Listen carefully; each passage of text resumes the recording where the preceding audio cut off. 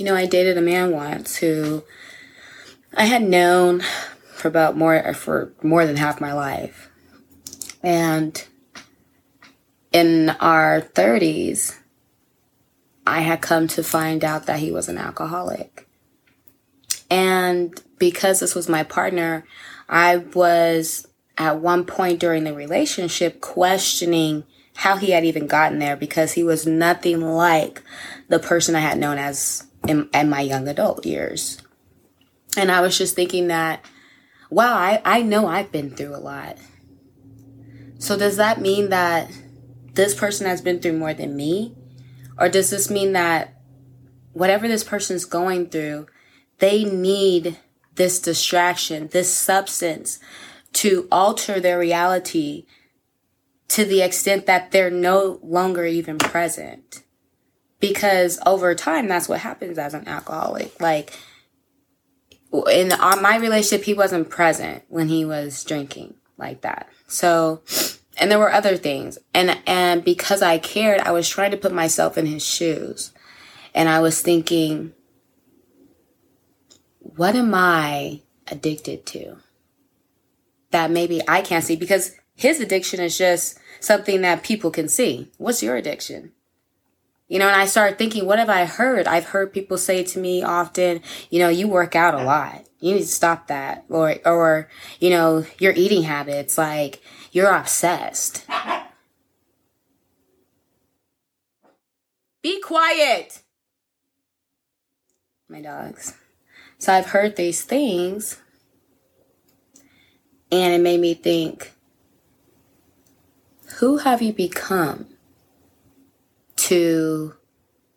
in order to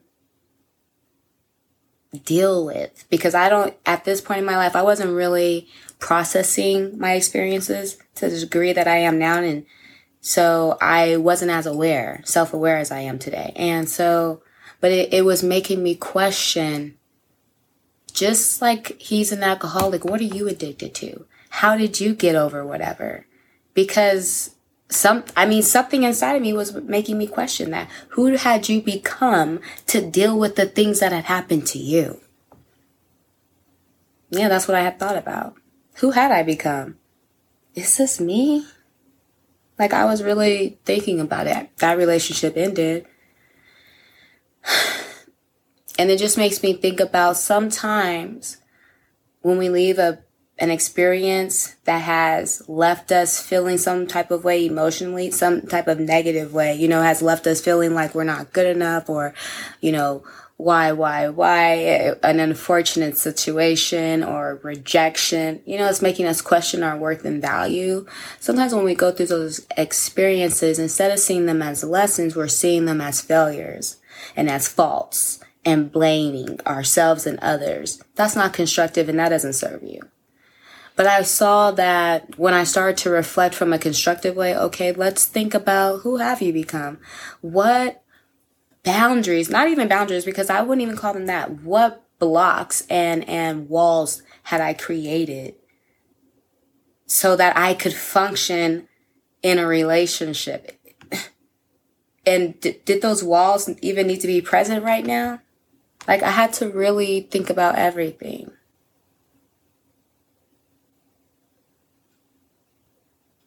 So my question to you is, who did you become?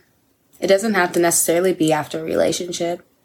It could be after that business endeavor that you had that didn't go as you planned.